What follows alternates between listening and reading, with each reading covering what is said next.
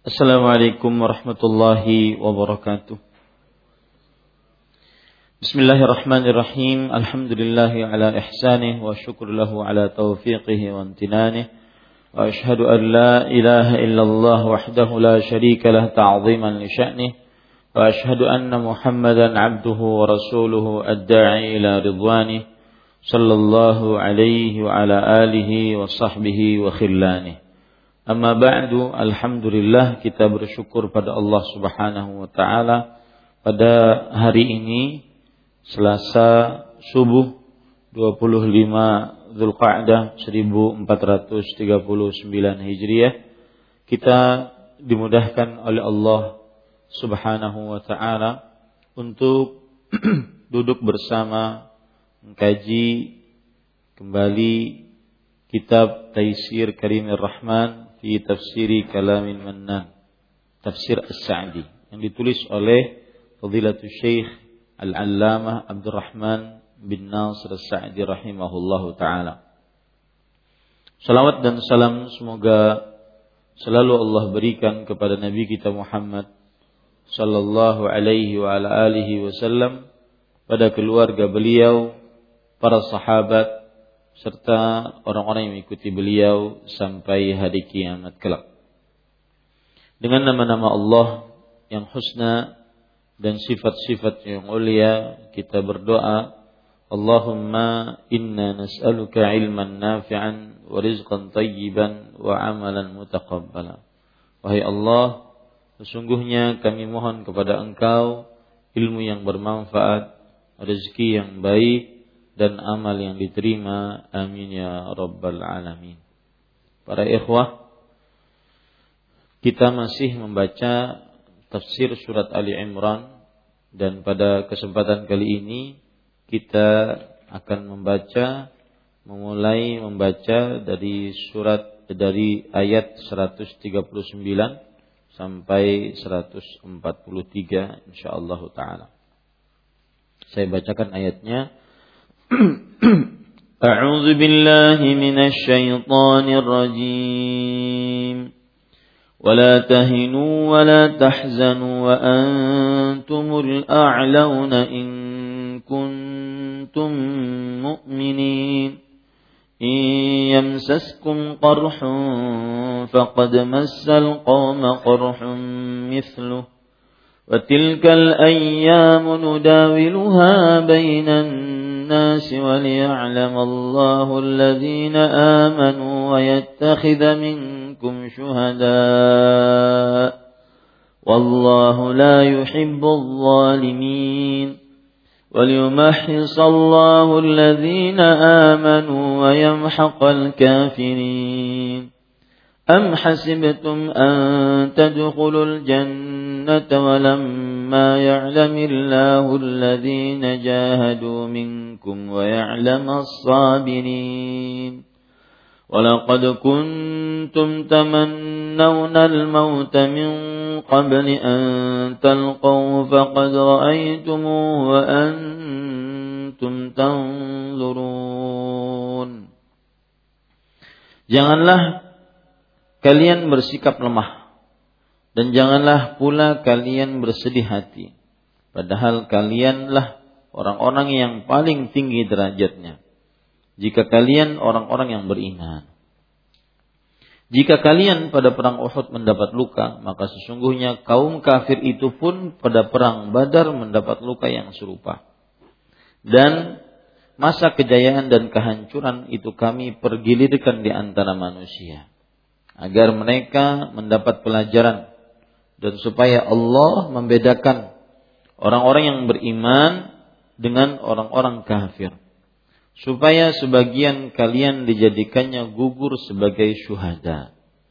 Dan Allah tidak menyukai orang-orang yang zalim, dan agar Allah membersihkan orang-orang yang beriman dari dosa-dosa mereka dan membinasakan orang-orang yang kafir. Apakah kamu atau kalian mengira bahwa kalian akan masuk surga, padahal belum nyata bagi Allah orang-orang yang berjihad dari kalian, dan belum nyata orang-orang yang sabar.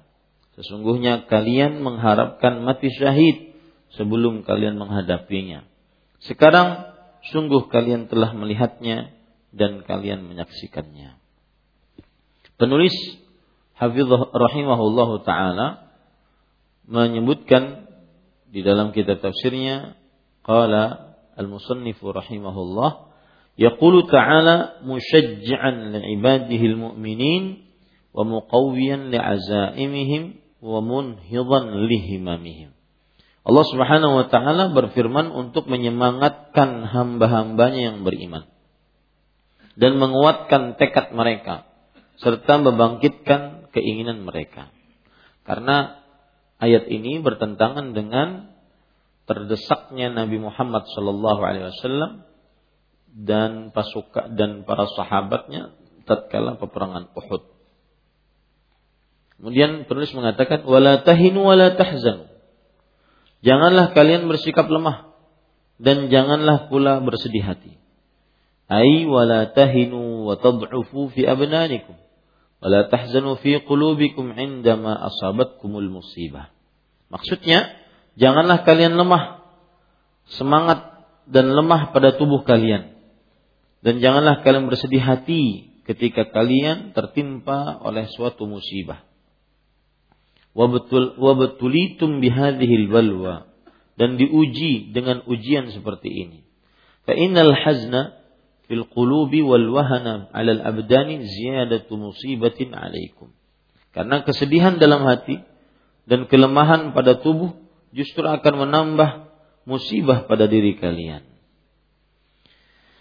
Wa 'aunun li'aduwikum 'alaikum, dan akan menjadi faktor pembangkit kemenangan bagi musuh kalian atas diri kalian. Bal syaj'u khulawakum wa sabbiruha wadfa'u anha al-huzna wa tasallabu ala qitali aduwikum. Artinya, akan tetapi kuatkanlah hati kalian dan tegarkanlah, lalu buanglah kesedihan darinya hingga kalian kuat dalam memerangi musuh kalian. Wa dzakara ta'ala annahu la yanbaghi wa la yaliqu bihimul wahna wal hazna wa humul a'laun fil imani wa raja'a nasrillahi wa thawabih. Allah Subhanahu wa taala telah menyebutkan bahwa tidak ada patut bagi mereka untuk lemah dan bersedih, padahal mereka itu paling tinggi kedudukannya dalam keimanan, dan mereka mengharap pertolongan Allah dan pahalanya. Para ikhwah yang dirahmati oleh Allah Subhanahu wa taala, di sini penulis rahimahullah taala menjelaskan ayat ini bahwa seorang kaum muslimin yang sedang tertimpa musibah, terutama ketika peperangan Uhud, terdesak, banyak yang meninggal, kemudian Nabi Muhammad SAW luka-luka, banyak dari para sahabat yang menjadi tameng bagi Rasulullah SAW. Maka ini semua jangan sedih dan jangan membuat kalian lemah. Kenapa? Karena itu adalah ujian dari Allah Subhanahu wa taala. Dan karena juga hal tersebut membuat musuh akan tambah semangat untuk menghancurkan kaum muslimin, untuk menindas kaum muslimin. Kemudian juga tidak boleh patah semangat, lemah badan. Kenapa? Karena kemenangan pasti ada pada orang beriman. Orang beriman lebih tinggi kedudukannya dibandingkan orang kafir. Makanya Allah mengatakan, wa antumul a'laun in kuntum mu'minin.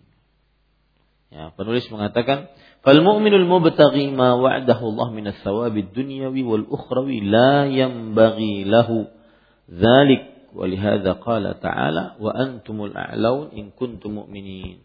Karena seorang mukmin yang mengharapkan sesuatu yang telah dijanjikan oleh Allah berupa balasan duniawi dan ukhrawi, tidaklah patut baginya hal tersebut. Orang yang beriman, meskipun dia mendapat musibah, mendapatkan bahaya, maka tidak patut dia lemah, putus asa. Lemah badannya, lemah perasaannya, tidak patut. Kenapa? Karena Allah Subhanahu wa taala akan menolongnya karena keimanan mereka. Makanya Allah berfirman, wa antumul a'laun in kuntum mu'minin. Dan padahal kamulah orang-orang yang paling tinggi derajatnya jika kamu orang-orang yang beriman. Kemudian penulis mengatakan, "Tsumma salahum bima hasala lahum minal hazimah wa bayyana al-hikam al-'azimah al-mutarattibah 'ala dzalik faqala." Kemudian Allah menghibur mereka karena mereka telah menderita kekalahan, dan Allah menjelaskan tentang hikmah-hikmah yang agung yang berkaitan dengan hal tersebut seraya berkata. Nah, ini menunjukkan kepada ikhwan yang dirahmati oleh Allah Subhanahu wa taala bahwa ketika perang Uhud kaum muslimin terdesak, Rasulullah sallallahu alaihi wasallam terluka, para sahabat banyak yang gugur, maka Allah memberikan hiburan agar kaum muslimin yang terdesak tersebut benar-benar tenang hatinya. Hiburannya itu dengan hikmah yang Allah sebutkan di dalam Al-Quran sebagai bentuk hikmah dari terjadinya keterdesakan di peperangan Uhud. Kita baca. Penulis mengatakan, "Iyamsaskum qarhun faqad massal qauma qarhun mithlu, fa antum wa hum qad tasawaitum fil qarh. Walakinnakum tarjuna minallah ma la yarjun. Kama qala ta'ala, in takunu ta'lamun fa innahum ya'lamuna kama ta'lamun. Wa tarjuna minallah ma la yarjun." Nah, ini penting nih. Jika kalian di peperangan Uhud mendapat luka, maka sesungguhnya kaum kafir itu pun pada perang Badar mendapat luka yang serupa. Makanya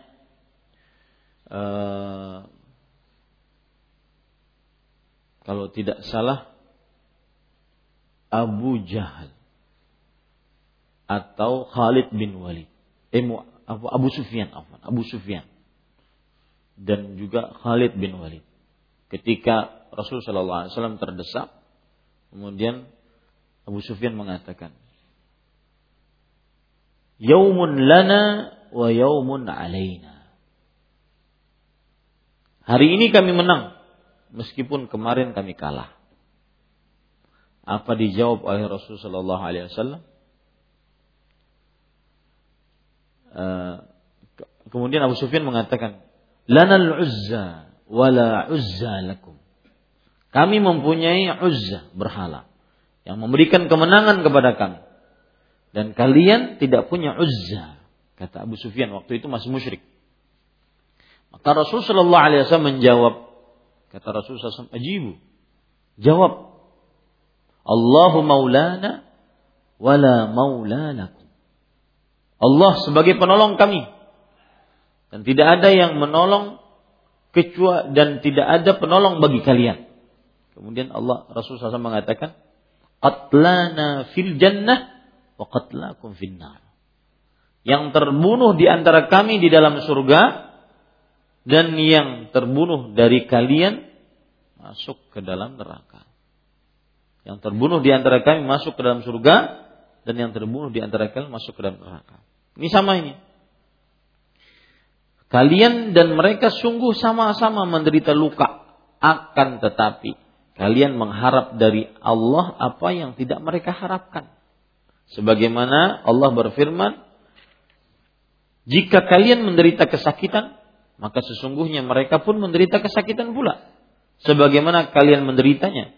Sedang kamu mengharap dari Allah apa yang tidak mereka harapkan." Jadi bedanya orang mukmin yang terdesak, yang terbunuh, mereka berharap pahala di sisi Allah, pahala syahid. Ya, mereka berharap pahala di sisi Allah, pahala syahid. Tetapi orang-orang kafir tidak ada di hadapan mereka kecuali ancaman neraka. Nah, ini salah satu hiburan, penyemangat, pemberi semangat dari Allah Subhanahu wa taala untuk orang-orang yang berperang di peperangan Uhud yang terdesak. Kemudian penulis mengatakan, Wa minal hikami fi dzalika anna hadhihi ad-dar yu'ti Allah minha al-mu'mina wal kafira wal barra wal fajira fa yudawilullahu al-ayyama bainan nas. Yawmun li hadhihi al-ta'ifah wa yawmun lit-ta'ifati al-ukhra li'anna hadhihi ad-dar ad-dunya muqtadiyatun faniyatun. Wa hadha bi khilafi ad-dar al-akhirah fa innaha khalisatun lil ladzina amanu. Ini indah nih, luar biasa.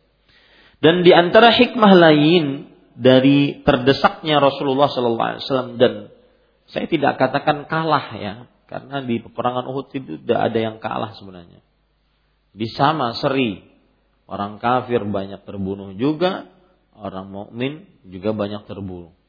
Awalnya orang kafir yang lari terbirit-birit, kemudian yang kedua orang mukmin yang terdesak. Jadi kita katakan terdesak.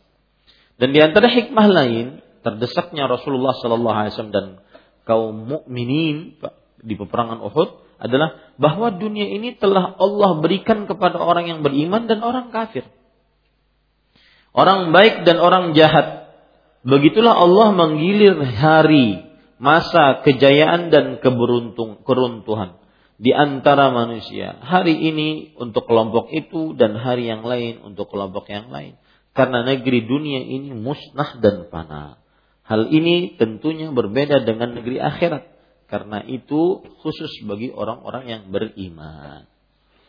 Ini kalau kita ingin perlebar masalahnya tentang kekayaan dan kemiskinan, ya, maka kadang si fulan kaya, sebelum masuk sore hari sudah miskin. Kadang si fulan miskin, sebelum masuk subuh sudah kaya. Begitulah Allah Subhanahu wa taala berikan kepada setiap manusia, mukminnya dan kafirnya. Nah, ini menunjukkan bahwasanya standar keridhaan Allah Subhanahu wa taala bukan pada diberikannya kenikmatan dunia. Bukan. Standar keridhaan pada Allah Subhanahu wa taala bukan pada diberikannya pada seseorang kenikmatan dunia. Misalkan orang kaya ini berarti tanda Allah ridha padanya. Orang miskin ini berarti tanda Allah murka padanya. Ya, bukan. Allah Subhanahu wa taala berfirman dalam surat Al-Fajr ayat 15, فَأَمَّا الْإِنسَانِ إِذَا مَبْتَلَاهُ رَبُّهُ فَأَكْرَمَهُ وَنَعَّمَهُ فَيَقُولُ رَبِّي أَكْرَمَنِ وَأَمَّا إِذَا مَبْتَلَاهُ فَقَدَرَ عَلَيْهِ رِزْقَهُ فَيَقُولُ رَبِّي أَهَانَنِ كَلَّا. Adapun manusia jika diuji oleh Allah, diluaskan rezekinya oleh Allah, maka dia mengatakan Allah telah memuliakan aku. Dan jika disempitkan rezekinya oleh Allah, maka dia mengatakan Allah telah menghinakan aku. Dua asumsi pendapat ini, kata Allah, kalla, tidak demikian. Kenapa? Karena Allah memberikan kekayaan kepada siapa yang dikehendakinya, mau mukminnya mau kafirnya. Dan itu menunjukkan bahwa orang yang sukses dunia bukan tanda dapat ridha Allah. Orang yang sukses dunia bukan tanda Allah meridainya. Kalau seandainya kekayaan ukuran kesuksesan, niscaya Karun orang paling sukses di sisi Allah. Kalau seandainya kekuasaan, jabatan, ukuran kesuksesan, niscaya Fir'aun orang yang paling sukses di sisi Allah. Niscaya Haman orang yang paling sukses di sisi Allah. Perdana menterinya Fir'aun. Ya, niscaya Fir'aun orang yang paling sukses di sisi Allah. Karena raja yang paling berkuasa di zamannya. Tetapi ternyata bukan itu tanda kesuksesan. Bukan itu tanda kemuliaan. Bukan itu tanda keridhaan Allah Subhanahu wa taala. Kenapa? Karena Allah tidak membedakan. Orang kaya bisa kaya, orang mukmin orang kafir bisa kaya, orang mukmin bisa kaya. Arti tidak ada bedanya. Makanya ini Rasulullah sallallahu alaihi wasallam bersabda, "Lau kanatid dunya ta'dilu 'indallahi janaha ba'udah, ma syariba minha kafirun syarbata ma." Kalau seandainya dunia senilai dengan Allah satu sayap nyamuk beratnya ataupun harganya, maka niscaya orang kafir tidak akan meminum satu tetes pun dari dunia tersebut. Kalau seandainya dunia itu adalah tanda keridhaan, kemuliaan dari Allah, maka tidak akan dibiarkan orang kafir mencicipinya. Karena Allah tidak akan meridhai orang kafir, orang musyrik. Tapi keadaannya terbalik. Seakan-akan di dunia ini yang kafir lebih nyaman hidupnya. Lebih megah, lebih mewah hidupnya. Maka ini menunjukkan bahwa kekayaan, kemenangan bukan tanda keridhaan dari Allah Subhanahu wa taala. Akan tetapi itu adalah semua manusia mendapatkannya, baik orang kafirnya, orang mukminnya. Ya. Ini pelajaran yang sangat luar biasa. Kemudian para ikhwan yang dirahmati oleh Allah Subhanahu wa taala,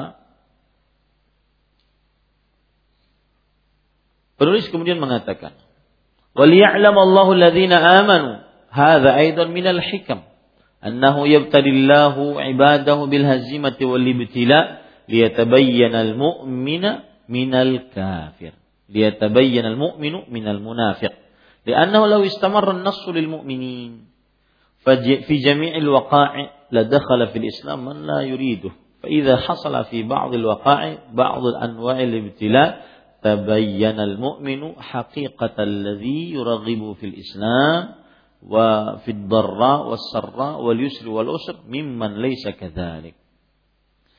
Dan supaya Allah membedakan orang-orang yang beriman dengan orang-orang yang kafir. Ini juga di antara hikmah-hikmahnya, yaitu bahwa Allah menguji hamba-hambanya dengan kekalahan dan musibah agar nampak jelas antara mukmin dan munafik. Dan itu yang terjadi. Munafik di peperangan Uhud sebelum berperang saja sudah pulang. Ketika tahu Rasulullah SAW dan kaum mukminin terdesak, malah ngompor-ngompori. Ya, ini agar terlihat siapa yang mukmin dan munafik. Karena bila kemenangan itu selalu bersama kaum mukminin dalam seluruh peperangannya, niscaya akan masuk ke dalam Islam orang-orang yang tidak menginginkannya. Ya. Niscaya akan masuk orang-orang ke dalam agama Islam, tapi sebenarnya dia tidak ingin beragama Islam. Munafik. Ya. Namun apabila terjadi beberapa bentuk cobaan pada beberapa peperangan mereka, niscaya akan jelaslah seorang mukmin hakiki yang menghendaki Islam. Baik dalam kondisi susah dan senang, sulit dan lapang, dari orang yang tidak demikian. Maksudnya dari orang-orang yang memang tidak menginginkan Islam, hanya sebatas karena kaum muslimin banyak menangnya, maka akhirnya mereka masuk dalam agama Islam raghma anfihi, walaupun mereka terpaksa masuk dalam agama Islam. Akhirnya menjadi orang munafik di tengah kaum muslimin, menggembosi kaum muslimin. Kemudian tulis mengatakan, dan supaya dari sebagian kalian saya bacakan, wa yattakhidha minkum syuhada wa hadha aidan min ba'dil hikam li'anna asy-syahadah 'inda Allah min arfa'il manazil wa la sabila linailiha illa bima yahsulu min wujudi asbabiha fa hadha min rahmatihi bi 'ibadihi al-mu'minin an qayyada lahum min al-asbab ma taqrahuhu an-nufus li yunilahum ma yuhibbuna minal manazil aliyah wan na'imil muqim. Dan supaya sebagian dari kalian dijadikan sebagai orang-orang yang mati syahid. Nah, ini dia. Jadi kaum muslimin yang berada di kota Madinah pada saat itu, mereka berangan-angan untuk mati syahid. Kalau menang terus tidak ada yang mati syahid. Nah, itu dia. Ya. Kembali kita ke pelajaran takdir waktu malam Kamis, bahwa Rasulullah SAW bersama wasyarru laisa ilaik, keburukan tidak boleh disandarkan kepada Allah. Kenapa? Ada yang masih ingat jawabannya? Karena tidak semua yang dirasakan manusia buruk itu buruk 100% di sisi Allah. Ya. Apa yang Allah takdirkan mungkin buruk pada manusianya. Dirasakan oleh manusianya buruk, tetapi dari ilmu Allah tidak buruk 100%. Bahkan tidak ada keburukannya. Bagaikan orang meminum pil obat yang pahit untuk kesembuhan. Buruk pada yang meminumnya, tapi ada sisi kebaikannya. Begitulah takdir yang dirasakan oleh manusia yang buruk-buruk. Tidak boleh disandarkan kepada Allah keburukan tersebut. Kenapa? Karena perbuatan Allah tidak ada keburukan padanya. Perbuatan Allah tidak 100% buruk. Bahkan tidak ada keburukan pada perbuatan Allah. Kenapa? Karena pasti ada hikmahnya. Di antara hikmahnya ini, kalah atau terdesak di peperangan Uhud, maka yang mati syahid sekitar 70 orang, di antaranya Sayyidus Syuhada, ya, Asadullah Hamzah bin Abdul Muttalib, paman Nabi Muhammad sallallahu alaihi wasallam radhiyallahu anhu warḍah, beliau mati syahid. Nah, ini menunjukkan hikmah yang sangat luar biasa. Dalam kehidupan kita sehari-hari seperti itu, agar kita tidak mudah menggerutu, tidak mudah menyalahkan Allah, menuduh Allah tidak adil, ya, dalam takdir-takdirnya. Maka pada saat itu kita memikirkan hikmah-hikmah yang seperti ini, bahwa perbuatan Allah tidak ada keburukan padanya, pasti ada sisi kebaikannya, dan kebaikannya banyak. Di antaranya ini syuhada, ya, lihat sini. Hal ini juga merupakan hikmah karena syahid di sisi Allah adalah termasuk derajat paling tinggi. Dan tidak ada jalan untuk memperolehnya kecuali dengan memperoleh sebab-sebabnya. Ini merupakan rahmatnya bagi hamba-hambanya yang beriman, yaitu dengan membuat untuk mereka sebab-sebab yang dibenci oleh jiwa, agar dia memberikan kepada mereka sesuatu yang mereka sukai dari derajat yang tinggi dan kenikmatan yang abadi. Kadang manusia berat menerima itu. Mati karena syahid, mati karena penyakit, mati karena melahirkan, mati karena macam-macam, berat. Tetapi yakinlah baik-baik bahwasanya di balik itu ada hikmah yang Allah Subhanahu wa taala sediakan. Ya. Mati syahid itu kedudukan yang sangat tinggi dalam Islam.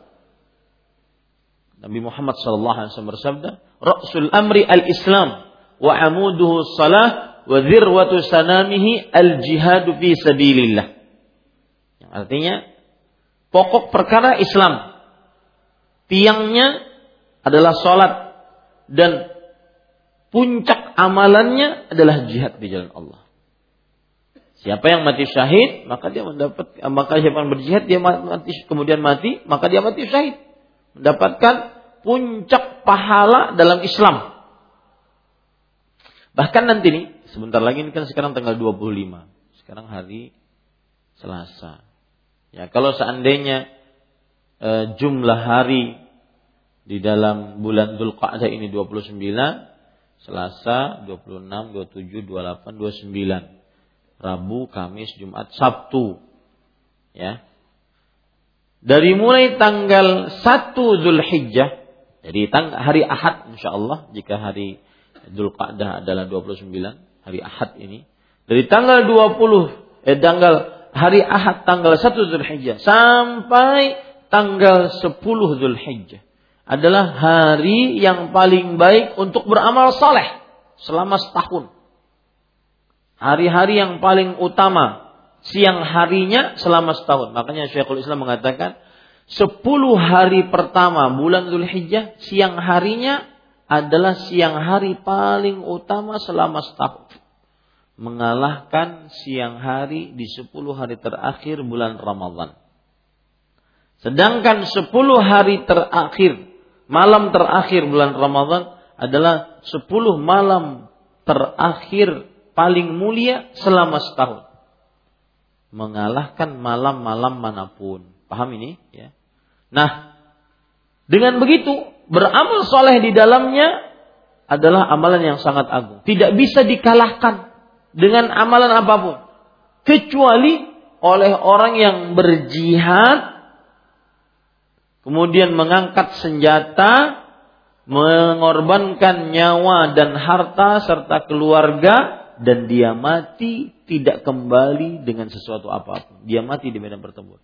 Itu baru bisa mengalahkan amal saleh di 10 hari pertama bulan Dzulhijjah. Ini menunjukkan keutamaan jihad. Maka para ikhwah, dengan kalahnya atau terdesaknya Rasulullah SAW dan para sahabatnya di peperangan Uhud, maka ini ada orang yang mati syahid. Hikmah yang luar biasa. Ada orang yang mendapatkan mati syahid. Contoh orang ya, dia kenal betul dengan musibah Allah, bahwasanya musibah Allah itu tidak 100% buruk. Maka akhirnya dia malah bergembira dengan musibah Allah. Karena dengan seperti itu dosanya diampuni. Dengan musibah tersebut diangkat derajatnya. Dengan musibah tersebut, ini yang saya pikirkan, ini luar biasa. Dengan musibah tersebut Allah mengganti yang sudah lama menjadi yang buruk, menjadi baru. Musibah. Misalkan musibah seorang suami meninggal, ya, maka bagi istri musibah berat. Asa an takrahu syai' wa huwa khairul lakum. Mungkin kalian membenci itu, tapi itu lebih baik bagi kalian. Ternyata suaminya meninggal dinikahi oleh suami yang lebih baik. Seperti kejadian Ummu Salamah radhiyallahu anha wa radhiallahu. Kata Ummu Salamah radhiyallahu anha, siapa yang lebih baik dari Abu Salamah? Mempertahankan cintanya dari mulai hijrah. Dari mulai Mekah sampai berhijrah. Bahkan hijrahnya 2 kali. Pertama ke Ethiopia, kemudian ke Madinah. Mempertahankan hijrahnya. Mempertahankan cintanya dalam hijrah. Oh, bagus tuh jadi judul, Cinta dalam Hijrah. Allah. Ya. Kisahnya kisah Abu Salamah.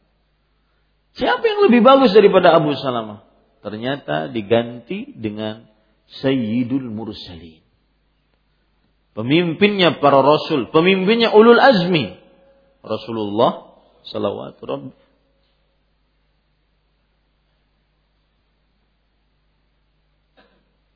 salawatu rabbi wa salamuhu wa barakatuhu alaihi. Maka Allah Subhanahu wa taala tidak akan menyiksa hambanya di luar kemampuannya. Pasti ada hikmah di baliknya. Pasti ada hikmah di baliknya. Motor seorang tabrakan, maka ternyata Allah ingin mengganti dengan yang lebih baik. Mobil rusak, Allah ingin mengganti dengan yang lebih baik.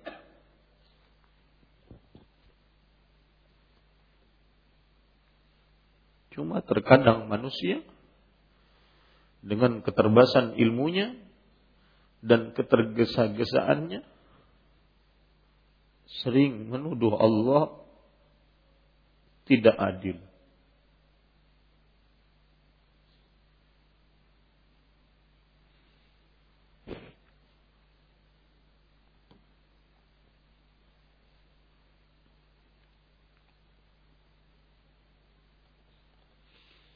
Orang-orang yang disempitkan rezeki,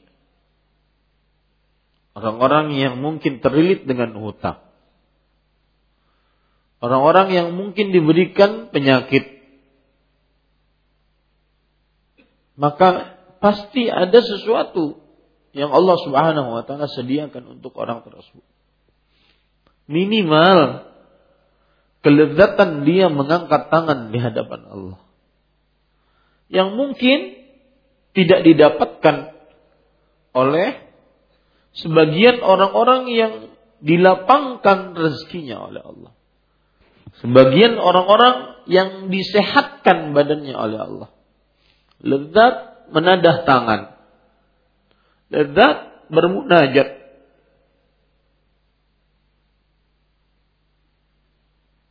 Maka sebagian ulama salaf terkadang apabila mendapatkan penyakit demam, mereka bersyukur kepada Allah. Penyakit panas, bersyukur kepada Allah.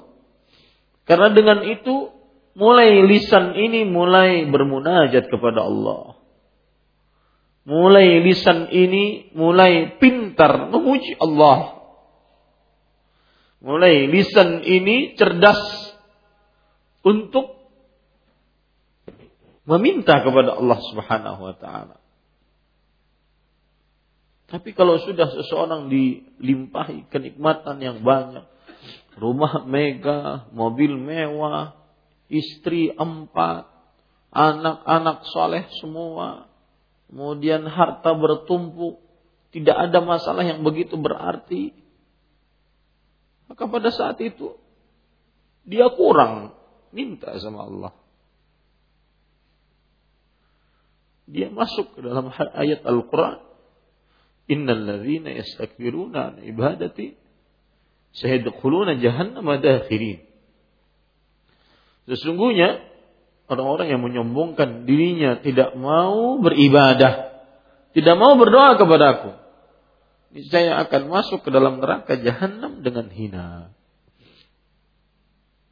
Maka musibah yang didapati seperti sekarang yang terjadi kepada kaum muslimin.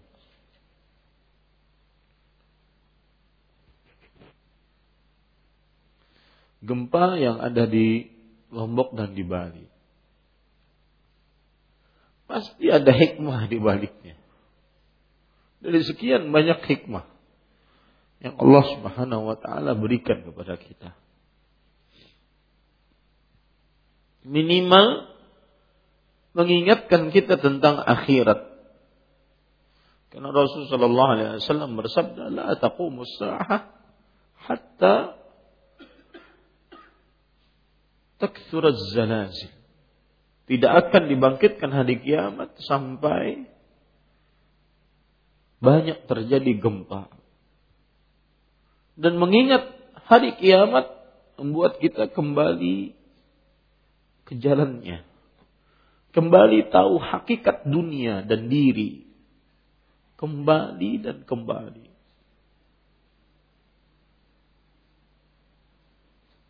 Ini Bapak Ibu, saudara-saudari yang dimuliakan oleh Allah Subhanahu wa taala. Maka semoga kita senantiasa mengetahui hikmah-hikmah Allah dalam penciptaannya.